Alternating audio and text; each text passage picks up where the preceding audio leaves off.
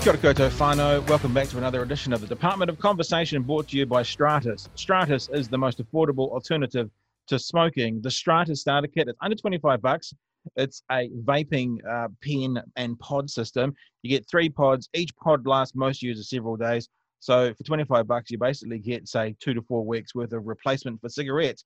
The pods have got nicotine in them. This has been designed specifically to help people stop smoking. That's why we're getting behind it. For the cost of 1 packet of cigarettes, you basically get a pen and 2 to 4 weeks worth of product to help you get off smoking. Then after that, the refill pods are less than $20 for 4.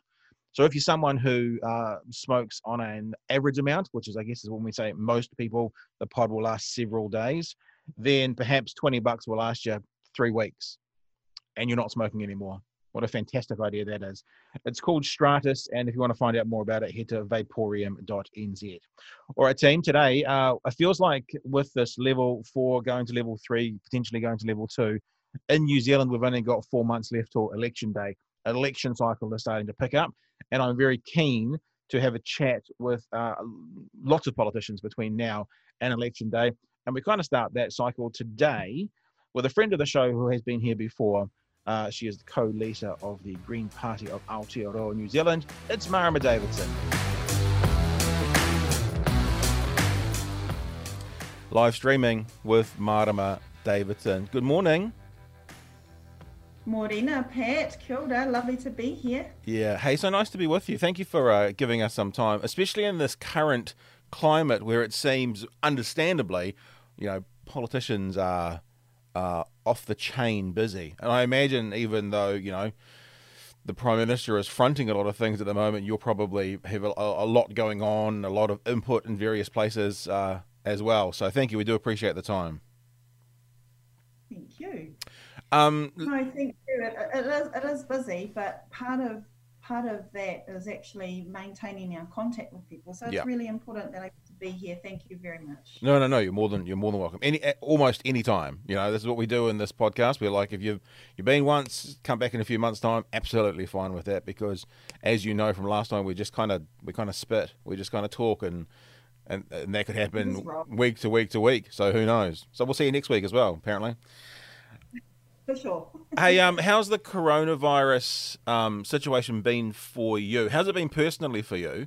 But also as the co-leader of the Greens, obviously you're not, I always got to get this right in my head, you're not part of government, but you're supply and demand, which means, as I understand it, you're sort of, so you kind of car mates without owning the vehicle. Is that a way to look at it? You're doing pretty good there. I love your analogy there.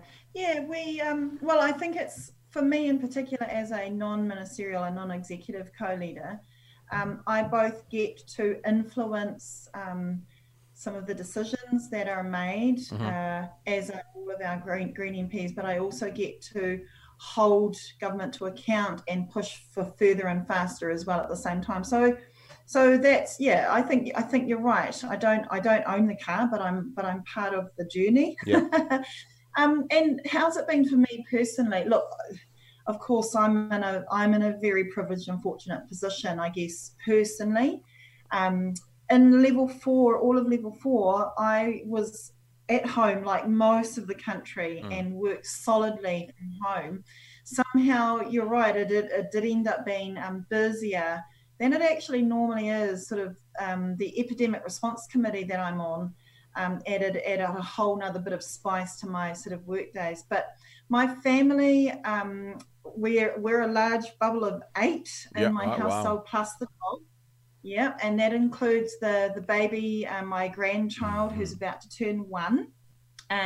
So we're lucky. We're lucky that we're able to look after for each other, care for each other. The kids are doing well. We're all working from home. There's a bit of a juggle with my husband and I, because we don't have an office, trying to find places to have our Zoom calls. And running into the bedroom with our computers while we're live on a Zoom call and looking at each other going, excuse me, I've got a call. And he's like, but I've got a it's a bit of juggle that I think many families will be very familiar with. Yeah. But really doing really well. I can't wait to see our extended family. Mm-hmm. And yes, it's been busy work-wise. It's been very busy trying to help and make sure that we are doing as much as we possibly can to look after people collectively through COVID-19. So yes, it has been a very strange, busy time. I'm interested, you sort of you didn't use the word pushback, I don't think, but you talked about keeping the government accountable. Through that level 4 especially, probably like most of New Zealand, having spoken to Jack Tame last week, talking about the numbers of people that were watching TVNZ News, and I'm assuming it's the same with TV3 News, numbers going through the roof. My alarm on my phone was set for 5 to 1 each day and for 5 to 6 each day during level 4 because I wanted to see how many numbers there were, I wanted to see where we're at, I wanted to hear any announcements. And obviously the Prime Minister, and I'd probably say therefore in the eyes of the public, Labour, were very high profile through that time. Towards the end of it, National stuck its head up. Simon made a few comments and seemed to get his head knocked off a little bit. But I'm interested in your pushback because from sitting and watching the news every day, acknowledging there's only an allotted 22 minutes to see a half-hour thing, I didn't see a lot of the Greens up the front kind of either offering suggestions or pushing back. Not as a criticism, but just wondering what were you guys actually up to in that background? Was it more behind the scenes? How are you pushing back? How are you helping? Yeah. Well, actually, through COVID-19 and especially through level 4, actually our priority was to simply support the health messages. Yep. Make sure that our communities were being linked into the support, getting food out to vulnerable people, out to elderly people through the government networks, through the local community networks. Our focus was on supporting the messages that the Prime Minister and the Director General, Ashley Bloomfield, were putting out. Was actually a priority for us.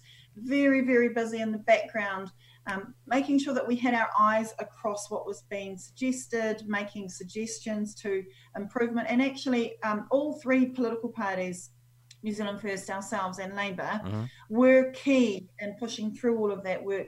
No surprises that the Prime Minister fronts that and sort of leads that messaging. So that has just been really important that we were amplifying the public health and safety messages was really important.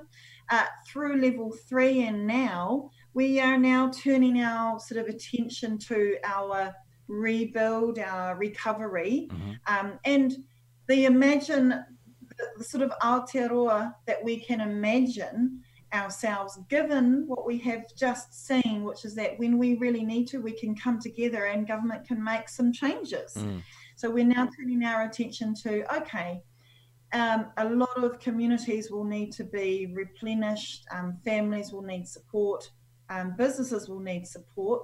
What do we want to focus on as we replenish and recover through COVID? And we're very, very clear that this is an opportunity now, perhaps more than many of us have seen in our lifetimes, to really invest and support the community-based, the collective and cooperative sharing industries and innovations that are going to take us into the long-term future in a way that protects our people and our environment, while at the same time providing good jobs and decent incomes to people in our communities. So that's sort of where we are definitely going to be playing a major role. People would have seen that, I think, the day before yesterday, we announced our green proposal to actually pay essential workers what they deserve. Agreed. It's all good. We always knew that they were an essential part of our community backbone, but it's become even clearer through COVID just how essential they are. And actually they went to work like our supermarket people, like rubbish collectors and cleaners, like our aged carers. They went to work so that we could stay home safely. It's about time that we paid them properly so they could also earn a proper living. We also announced the week before a sort of green jobs vision of $1 billion investment into things like protecting nature, conservation work, waste work, pest control, weed control, monitoring our rivers and lakes. and how do we actually create a waste system that will provide jobs and, minimize our waste and come up with new waste and recycling initiatives as well. So we've been getting our visions and ideas out there a little bit more in the past couple of weeks. The essential workers point you made, I think, is gold. There's been probably 2 or 3. You'd imagine I've been doing podcasts from my house, obviously, because my studio is in town and I can do it from home, so I have. And a lot of the conversations I've been having, I've been really busy as well, almost one a day podcast sort of thing, has been talking about coronavirus, obviously. And one of the points that's been made several times is, you see what's happening in New York and you see people coming out at 7 p.m. and clapping on balconies and stuff and thanking the essential workers. And I think about it, and has been said a few times, that I think what would show better appreciation is not to kind of forget about them 6 weeks after it's over, but as you say, pay them what they're worth. And I think that flows over on into New Zealand as well. I mean, applause is lovely. We all like applause, but what actually stands the test of time and appreciation is, for example, showing what they're worth long term, and that can be done financially. So I fully agree with you in that. The other thing is you're talking about what future we could have this opportunity. It feels like the last time we had, obviously different, but this kind of stop to the world was the GFC, the global financial crisis in 2008.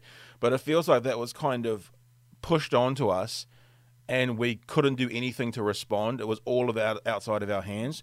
It feels different this time. It feels like this has been pushed onto us, something that we've had no control over, but we've had control as to how we respond to it, we being the country. And there's a part of the conversation that I've been hearing and having the last 6 weeks or so, which is we're all really intrigued, not to say that this thing is good, but interested to see what the good byproducts that come from this are going to be, and what, for example, the country might look like, how we might operate, what we might do. So again, I think it's now an exciting time. Every singular death from this is one singular death too much. So that's why I'm very careful to avoid words like happy or good, but still intrigued as to the byproducts from here on in. What will we be as a nation? How will we look? Especially in the interim when, for example, it seems the madness of America, we may have to keep our borders closed for the next 12 months to any significant international travel. What will we do? One of the things we've been throwing out there in the podcast is, get behind Air New Zealand and support them. Air New Zealand runs an advertising campaign that says can't do Queensland, do Queenstown, can't do Whakatane, do France. And we support our airline, who then support us back with good prices, and we get around the country. So we see New Zealand rather than see the world for the next 12 months. That kind of thing, and how that will pan out. I'm quite excited by seeing what may come.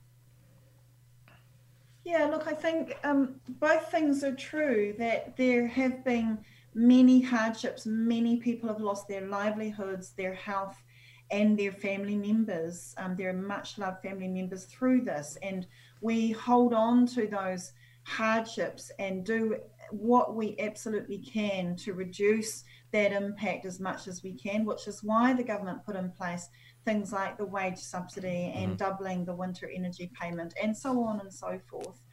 We learned that we actually had to come together very quickly and look out for each other, that the old agenda of looking out for yourself did not work, was not going to help us all keep safe through this. So those are, I think the word opportunity is fine. There were things that happened through COVID that were absolutely devastating. There were also things that brought a bit more attention to the value of our beautiful natural world. We had people in urban busy centres talking about birds that they've never seen come to their backyards. We had people in the city talking about flounder running the shore at Okahu Bay that they haven't seen for decades and decades. We have got a bit of a realisation of what can happen when we live differently, and we don't want to be forced into living differently in a way that shocks us and creates the hardship that we have just all seen, that we are still seeing and will continue to see. But what can we do together that designs the way that we live to be able to get those benefits of lower emissions, of less of an impact on our environment, and the benefit of working and caring collectively for each other? And so, yes, this is an opportunity to think, well, we've got a real chance here. Government is looking to spend money in different directions, and the Greens are clear that for our long-term future, we need to invest in the industries and the sectors that need to grow, that need investment, like clean energy, like health sector, like healthy homes and housing and public housing. And we need to pull back and pull out of our support of sectors that are not going to take us into the future, like dirty fossil fuel and energy and mining. And so now is the time where I think many people are reimagining what our country and our world can look like. It's interesting to see that, as you say, around the world as well. The stories about the Himalayas being able to be seen from 200 miles away, which hasn't been like that since the 1920s. And although it's not a pollution issue, the canals in Venice being clear because the silt's not being turned up, and so we've mulled over a few times. Say again, Pat. Did I see something on social media this morning about maunga, about Mount Taranaki being seen from Wellington, I believe, which apparently never, is very rare if ever. So yeah, all of those things, I think people have been able to connect hearts and minds to some of the possibilities if we put the right structures and systems in place and have a real hard think about how we live more in harmony with each other and with our planet. Yeah. Stuff.co.nz 18 hours ago, the headline is Mount Taranaki visible from Wellington in cool, still conditions. Look at that. So there you go. I wonder, these are the byproducts and the thing that we're wondering are going to happen. We've been told projections of cataclysmic events within the Earth, and we're going to reach a tipping point that we can't turn back from by 2022 or whatever the date people are putting out there. I wonder if this little 8, 10, 12-week break is going to do something to the planet that's going to give us that time to sort out what we need to sort out as well. And won't it be ironic as if this little 3-month gap gives us another 3 years to sort out what we have to sort out? I mean, and kind of on some level, whilst this has been a difficult, trying time and hard for everyone, when you think about, for the sake of the entire planet and the longevity of it, doesn't seem to take very much to actually clean shit up. Yeah, I wanted to say two things that I think draw on your earlier remarks as well. Other countries have really not looked after their people properly, have really left it to we don't want to shut down business too much, we don't want to shut down trade too much right now, and that has been saddening. And I hope as a world that we can really speak out very strongly against that approach of feeling like some people are not worth enough for us to stop trading and stop business as usual. And I really hope that the world can speak out against that attitude, because that has brought us to the status quo of environmental, climate and inequality degradation. What I wanted to pick up on also is that reliance on more of our local community level enterprise and businesses, supporting our local cooperative and neighbourhood businesses right down at our neighbourhood business level actually, and less reliance on and a lot of people won't like this, but less reliance on our sort of global trade in the way that we have been doing it. I keep talking about, and everyone has talked about, the absurdity of sending our raw logs from our regions offshore, and what instead can we be doing in our regions that create not just jobs but the cooperative owned shared innovations in our regions that are actually owned by those communities, owned and run and manufactured and produced. I think you and I have even talked about the Manuka press as an example up the East Coast. And that reliance and across our communities, I think, is something that we are seeing would have held us in even better stead right now, to face any other pandemics that may come our way. And there has been a lot of talk that this won't be the last. This won't be Yeah, the yeah, yeah. last because of the way that the global world is set up now. So how can we set ourselves up by having a proper social safety net for those times of hardship that we've just seen in action, by having more reliance and cooperation across our own local communities and our local economy, so that we don't face such a harsh impact when some of those status quo ways of trading are cut off. I think I've described this, what we've been going through a few times. I spoke to an American right wing political commentator yesterday. So that idea about how other people are being treated in other countries is quite raw, in my head at least, from the conversation. And I didn't get this out to him, but I've said it a few times. It feels like for the response to what we're going through right now, there's two columns. There's the good decision column, there's the bad decision column. And acknowledging nothing's perfect, what we're trying to do is tick as many of the good decision column boxes and as few of the bad decision column boxes. And it feels like here in New Zealand we've maybe done that, which is why I think that when the leader of the opposition came out and criticised a bit early, there was a lot of pushback, because I think most New Zealanders are like, we're pretty, whether we're a lefty or a righty or a centrist, we're pretty happy with the way we're doing it right now. I think it was misreading the room a little bit, in my opinion. But that idea of the social safety net, and I think about it like the self-sufficiency we could have here in New Zealand, and the idea of what we could have in this country, we could be a little island unto ourselves, both metaphorically and literally. Not that we're going to exclude the outside world, but the example I've given recently is I'm fine not having as many bananas. Central Otago peaches will do me. So the stuff we can grow in here, and I don't think you can control business. I don't think that's how I would want to operate. But the idea of our dairy suppliers being able to purchase a pound of their butter in Sydney cheaper than you can in Auckland, this might be the time to address that sort of thing. That's a really good example. That's a really good example of supporting more of our local and community economy, especially to be among ourselves.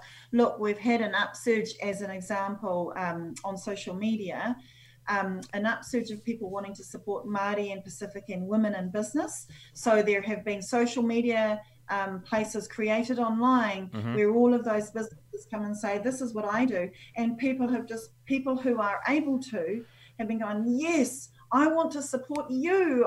This is where I want to spend my money. And that is what happens when you ensure that people have decent incomes. They will spend in their local neighbourhood, buy the essential worker stuff. They will spend in their local dairies, their local shops, their local services, and that goes round in their local communities. This is absolutely essential to replenishing our communities at that grassroots level. We have just started up during the pandemic. We've had a Facebook group here in Dunedin. That's all the local business people. It's called 100% Dunedin Business or something like that. And they had a competition, and the competition was to design a logo for local Dunedin businesses to then be able to put in their window and say, we are locally owned and operated. And it went gangbusters, and it went off, and there's been a winner. And so now there's a design that's been made, and locally owned and operated businesses in Dunedin are going to have this opportunity to put this circular sticker in their window, kind of for that exact reason. I've got friends up the hill from where I live. We've got a fantastic deli, butchers, real standalone butchers like the old days in our neighbourhood. And I saw one of my friends up the hill say, for the next wee while, I'm going to make sure I buy all our meat from the butchers, not to negate the supermarket, but we get our other stuff from the supermarket to support them, and then we get our meat from the butchers to support them, and we'll get through this together. That sort of idea. Yeah, I am going to become. I have been ordering online arts and creative produce and earrings from our local designers, because I also know that New Zealanders love to support that creativity, and that local creativity is also going to be part of a sustainable industry for us going forward as well.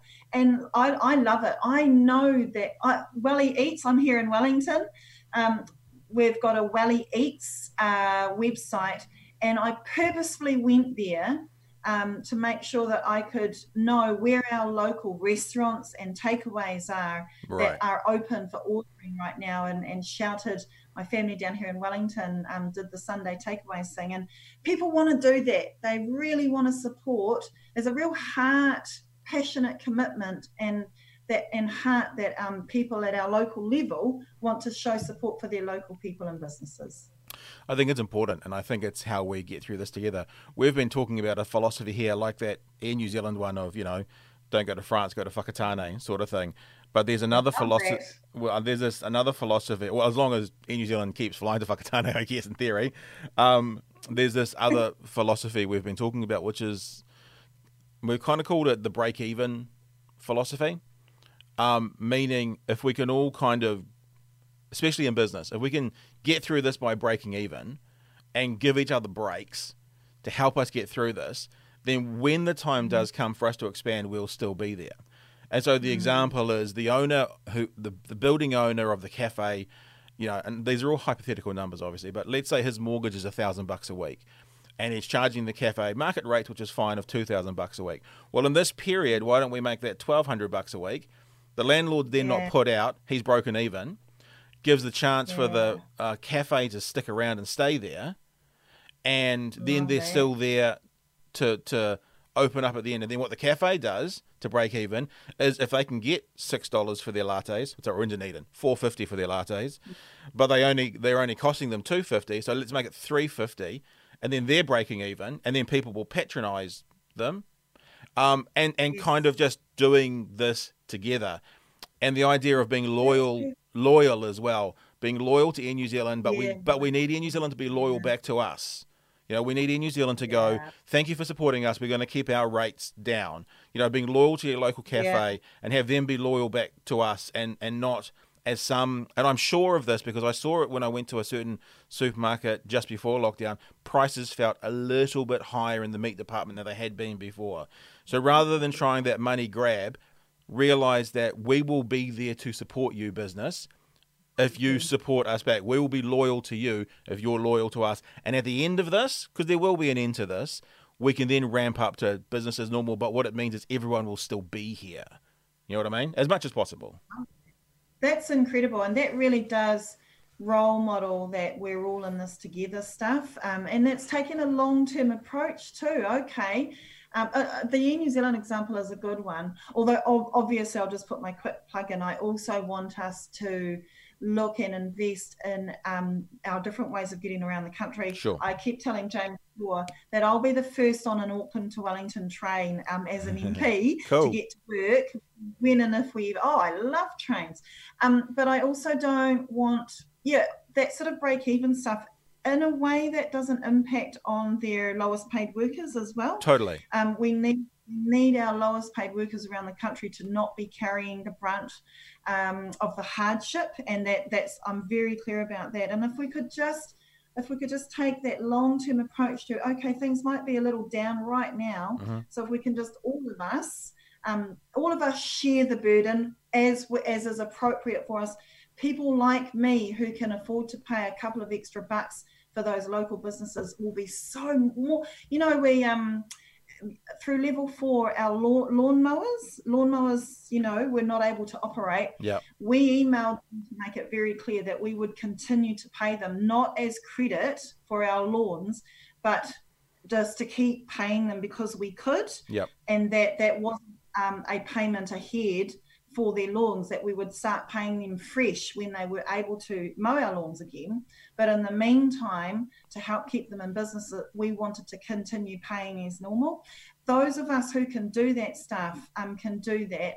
And, and I think we also, in the long term, of course, I'm going to say that we also need to rethink our proper redistribution of wealth, and that includes a progressive tax system that does not hammer our low and middle income earners, but really looks at big wealth, big asset, big inequality issues as well.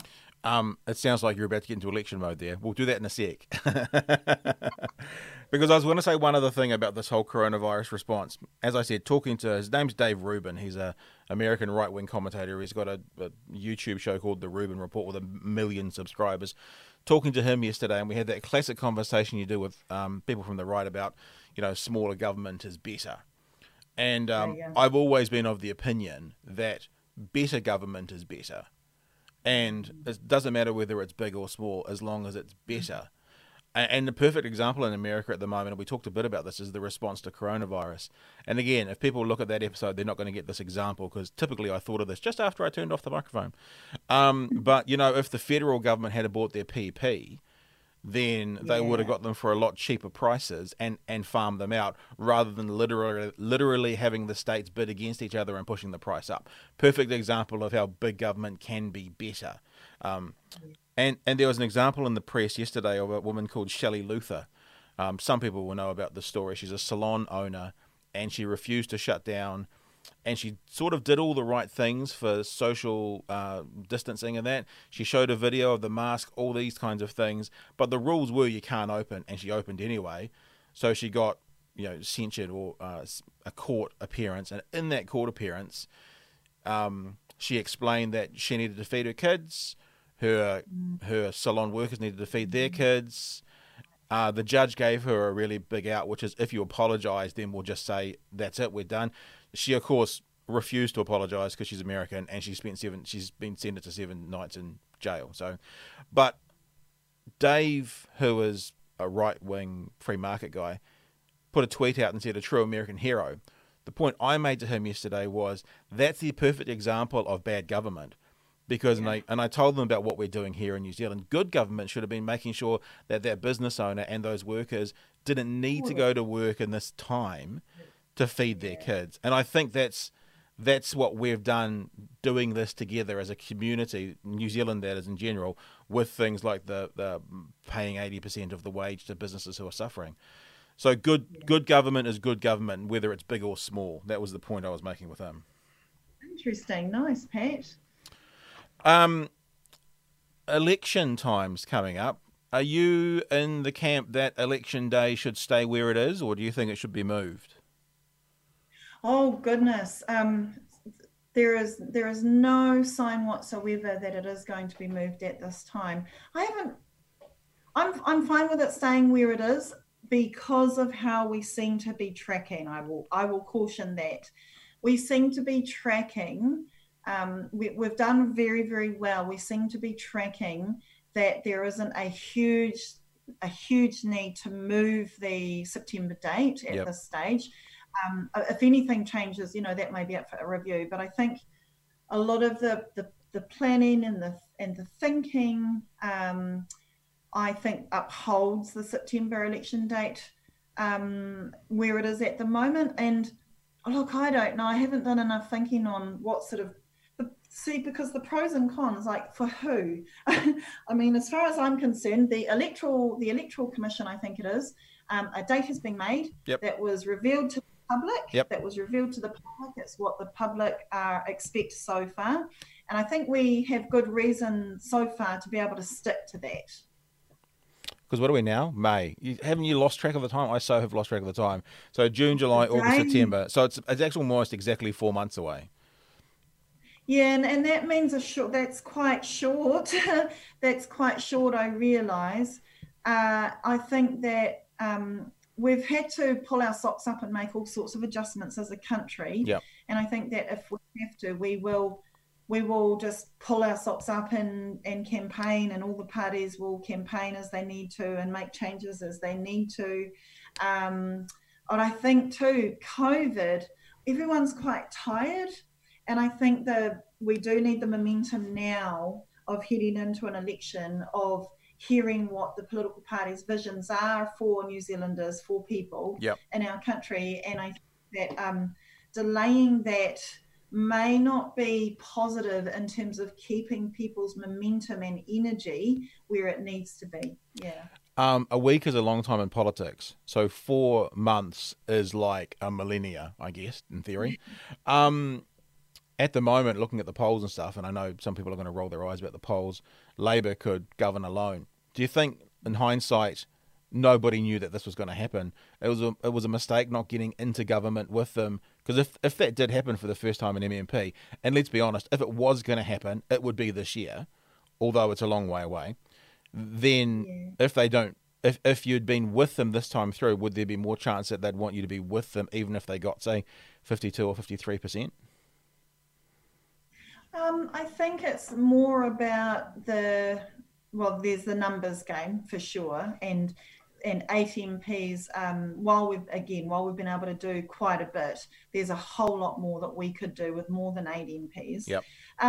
Even Labour acknowledged that poll will change, of course, as we go through the months, and of course, and we see similar things happen for similar governments in the similar sort of I guess crises and situations. So that's also to be expected. What we've always also looked at is the trend of polls, and we are sort of quite surprised that the Greens have been able to trek quite steadily, but we're not comfortable with sort of sitting above 5%. We know that that's quite dangerous. We know that we are going to both differentiate, show that we have worked well with government, but also differentiate and say, well, if you want more of climate action, if you want to see more support around things like regenerative agriculture and transformative farming and protecting water, and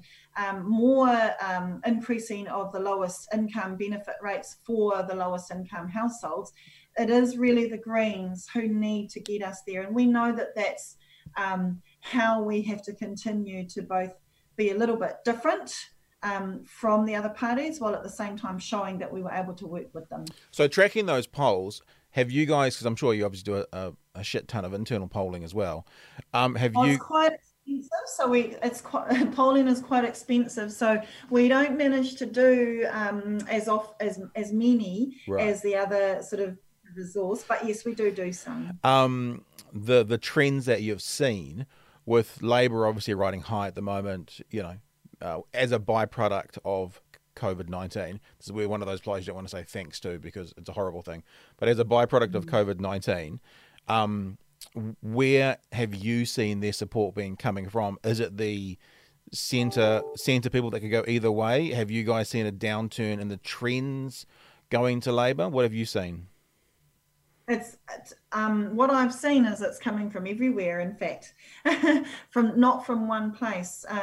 So I'm really actually pleased that even with their increase, that the Greens have managed to hold on to the large sort of chunk of our core support base, which tells me that we need to continue doing that sort of differentiation work, why we are green in the first place, why we are needed in government. It tells me that people do need our voice and do want our voice to be there and to both work with, but also be very clear about where we'd go further. And so that, and again, I think there is that acknowledgement from Labour that poll won't stay the same, that it was very unique to COVID, and that they will need to make their decision. I can't speak for them, of course, but that they will make their decisions about what sort of government they want also, as we will all be thinking about that after election. What sort of government? The Greens are clear. We want the most progressive government possible, and we need to tell people that the most progressive government will come from a strong, more Green MPs. Very sad news since we last had you in was, of course, the passing of Jeanette Fitzsimons. In saying her name out loud, it makes me think, correct me if I'm wrong, she's the only Green MP to actually win an electorate, which was Coromandel once. Why have the Greens and Labour never done a Epsom type deal? Because, like you say, that hovering around 5% is a problem. It seems that, and we may have had this conversation before, I have it often, but it seems that the right play politics better than the left. They play the game better, even though that the left. It's like if if it was a game of cricket between North Island and the South Island, the North Island always seems to know the rules better, even though the South Island might have better skills and win the game sometimes. It's like the national and ACT seem to play the game better, and to ensure the Greens were there to provide supplying confidence or to be a government party member. Why has that never happened? Why hasn't Epsom never happened? Yeah, really relevant conversation that we have had over many elections as well. I wanna make sure that we don't forget, Pat. Part of the Green kaupapa is a certain approach to politics, and yes, while there, people are divided to the sort of pragmatic or principled approach, and we have both. We have been both pragmatic and principled.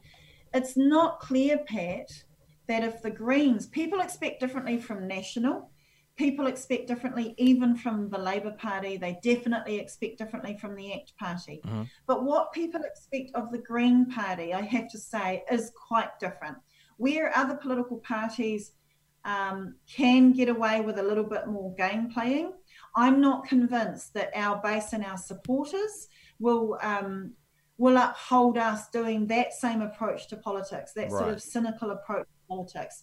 I'm not convinced at all. In fact, I know very well that there is a core part of our support who would be quite outraged at we're supposed to do politics differently. Right. So that is basically what's at the heart of that conversation. It doesn't mean that it doesn't mean that the conversation's dead in the water. Mm-hmm. But that's what's at the heart of what our approach has been. I love the kaupapa. I do, because it's back to my American conversations. I forget his name. Joseph Damas. He was a philosopher in the 1700s. Came up with that term. A country will get obviously in French, but a country will get the government it deserves. And I look to America and I go, gosh, what did they do to deserve Donald Trump? They must have killed lots of kittens in their past or something terrible like that. But they get the leaders they deserve. And it's one of those areas where you kind of go, is there any means to an end to stay inside the tent, or do you stand by your principles? And one thing that I've always said about the Greens, whether you love them or hate them, and I think to maybe the early days where maybe there were some people with some more fervent outside the tent ideas, like a Sue Bradford, who you can never question her principles and what she stood by. She's like, you can't question Bernie Sanders in America. That's why he has no scandals, because he stays exactly where he was. That's his principles. And I understand what you're saying about the kaupapa, because the Greens seem to be, I won't say the one party, but the best example I can think of in New Zealand, that whether you agree or disagree with them, they stand with what they believe in, and that's where they go. So I get it. The flip side to that conversation, though, is if it meant being outside the tent to then carry out what the Greens want to do and how you want to influence government, that must be a difficult balancing act in your head to go, well, if we stay away from this kaupapa, we're inside the tent with government affecting a change. If we stand by our kaupapa and we're outside the tent for 3 years throwing stones, we're not going to be as effective. And that is like the most live conversation among our Green membership and our Green supporters that you've raised exactly, hitting the nail on the head. What is always a live conversation, but especially right now. And some people, being in government in this way, being a partner in government in this way, this term, has thrown up the difficulty of that balance of principle and pragmatic a lot more than we have ever seen. It has been really difficult. A lot of the decisions that we have made as part of being in the tent have been really also difficult for a lot of our supporters.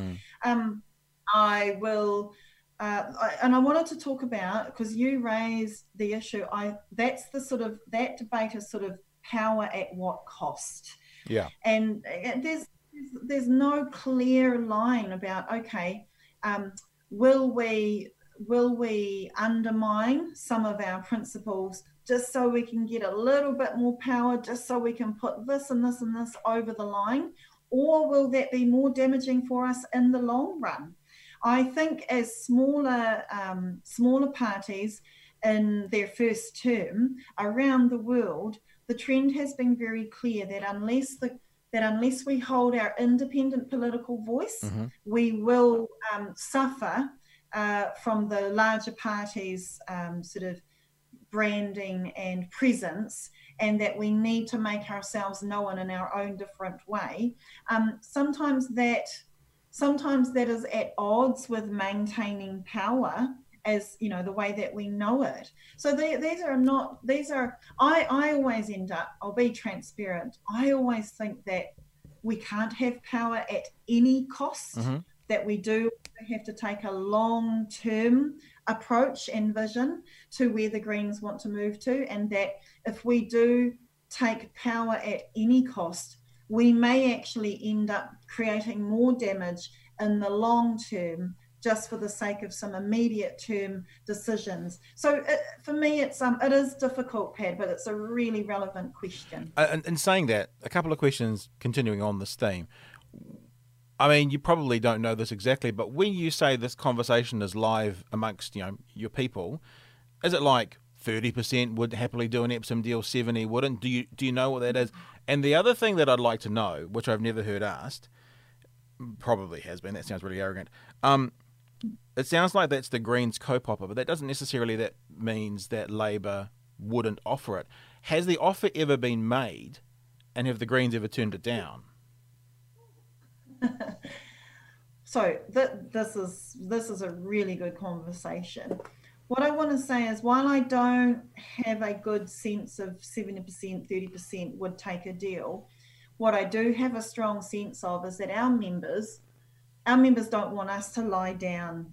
They want us to, so for example, our members are clear that we have a right to every single electorate as well as any other party, that the democratic process is about any single organisation or political party having a right to contest every single electorate. And that's a very basic understanding for our Green members.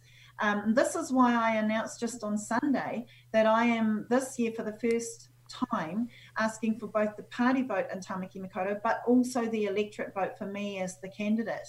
And this is a new step for us. Not new in terms of not the first time we've done it, but this will be the third time I've stood for Tamaki Makaurau, but the first time that I have explicitly also asked for the candidate vote alongside the party vote.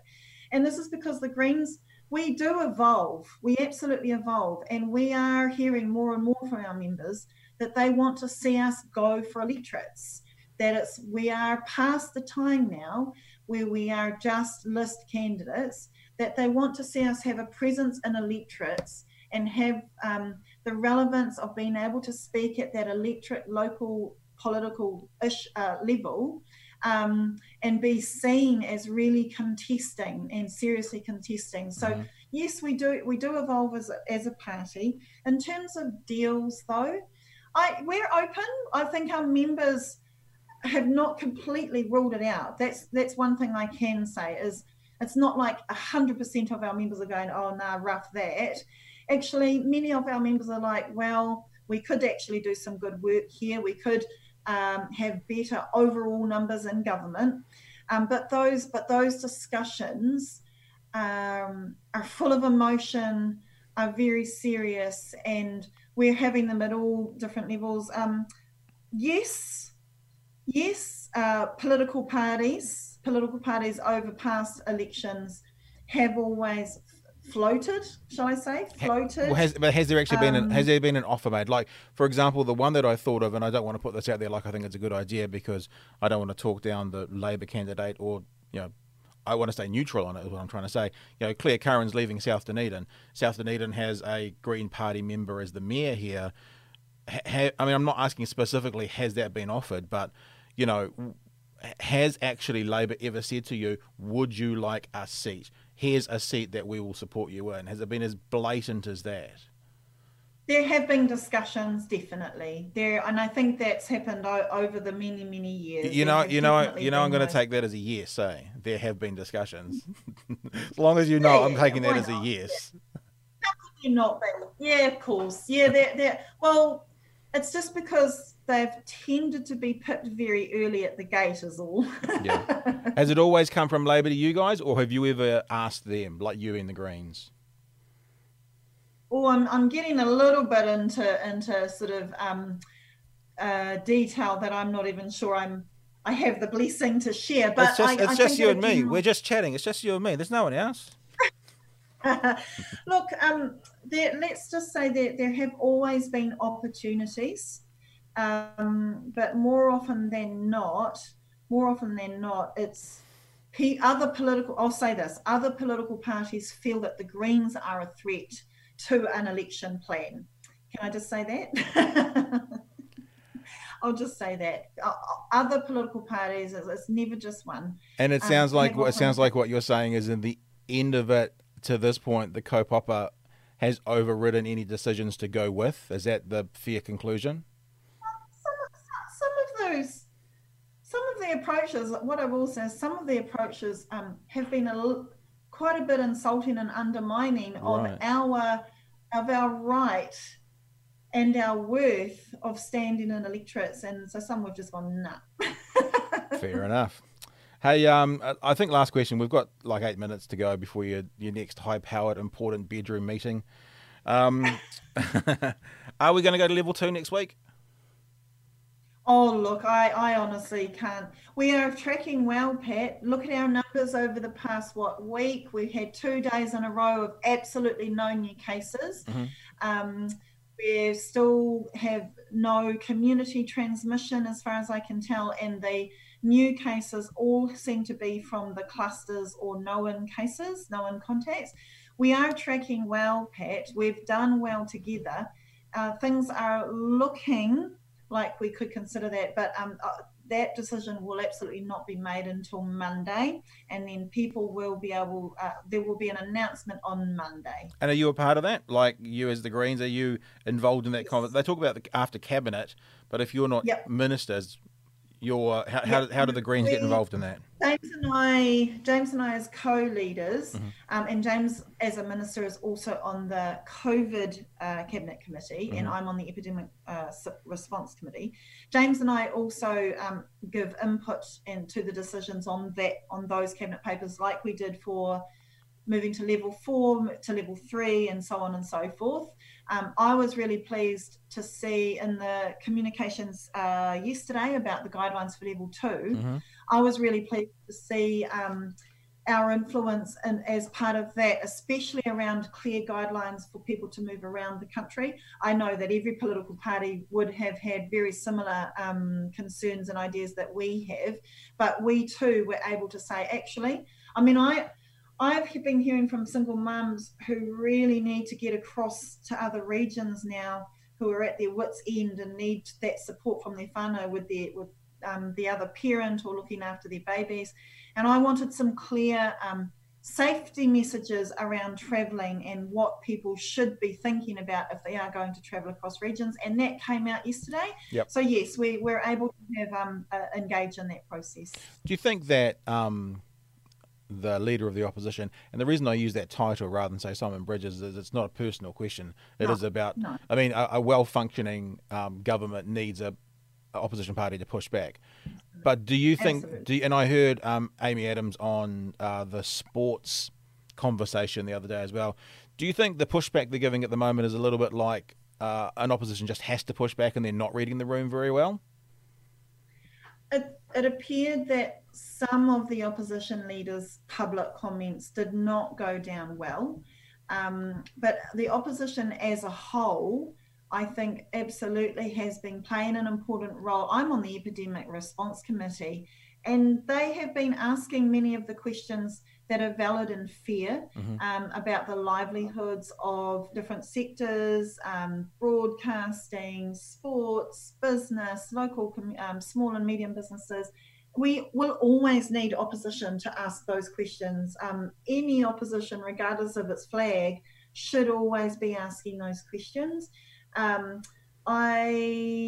think that in level 4 they were also on board with supporting the health messages, but some of the tone and some of the more aggressive approaches to some of our public servants have not gone down well, and I don't think that that's completely necessary for any opposition to do.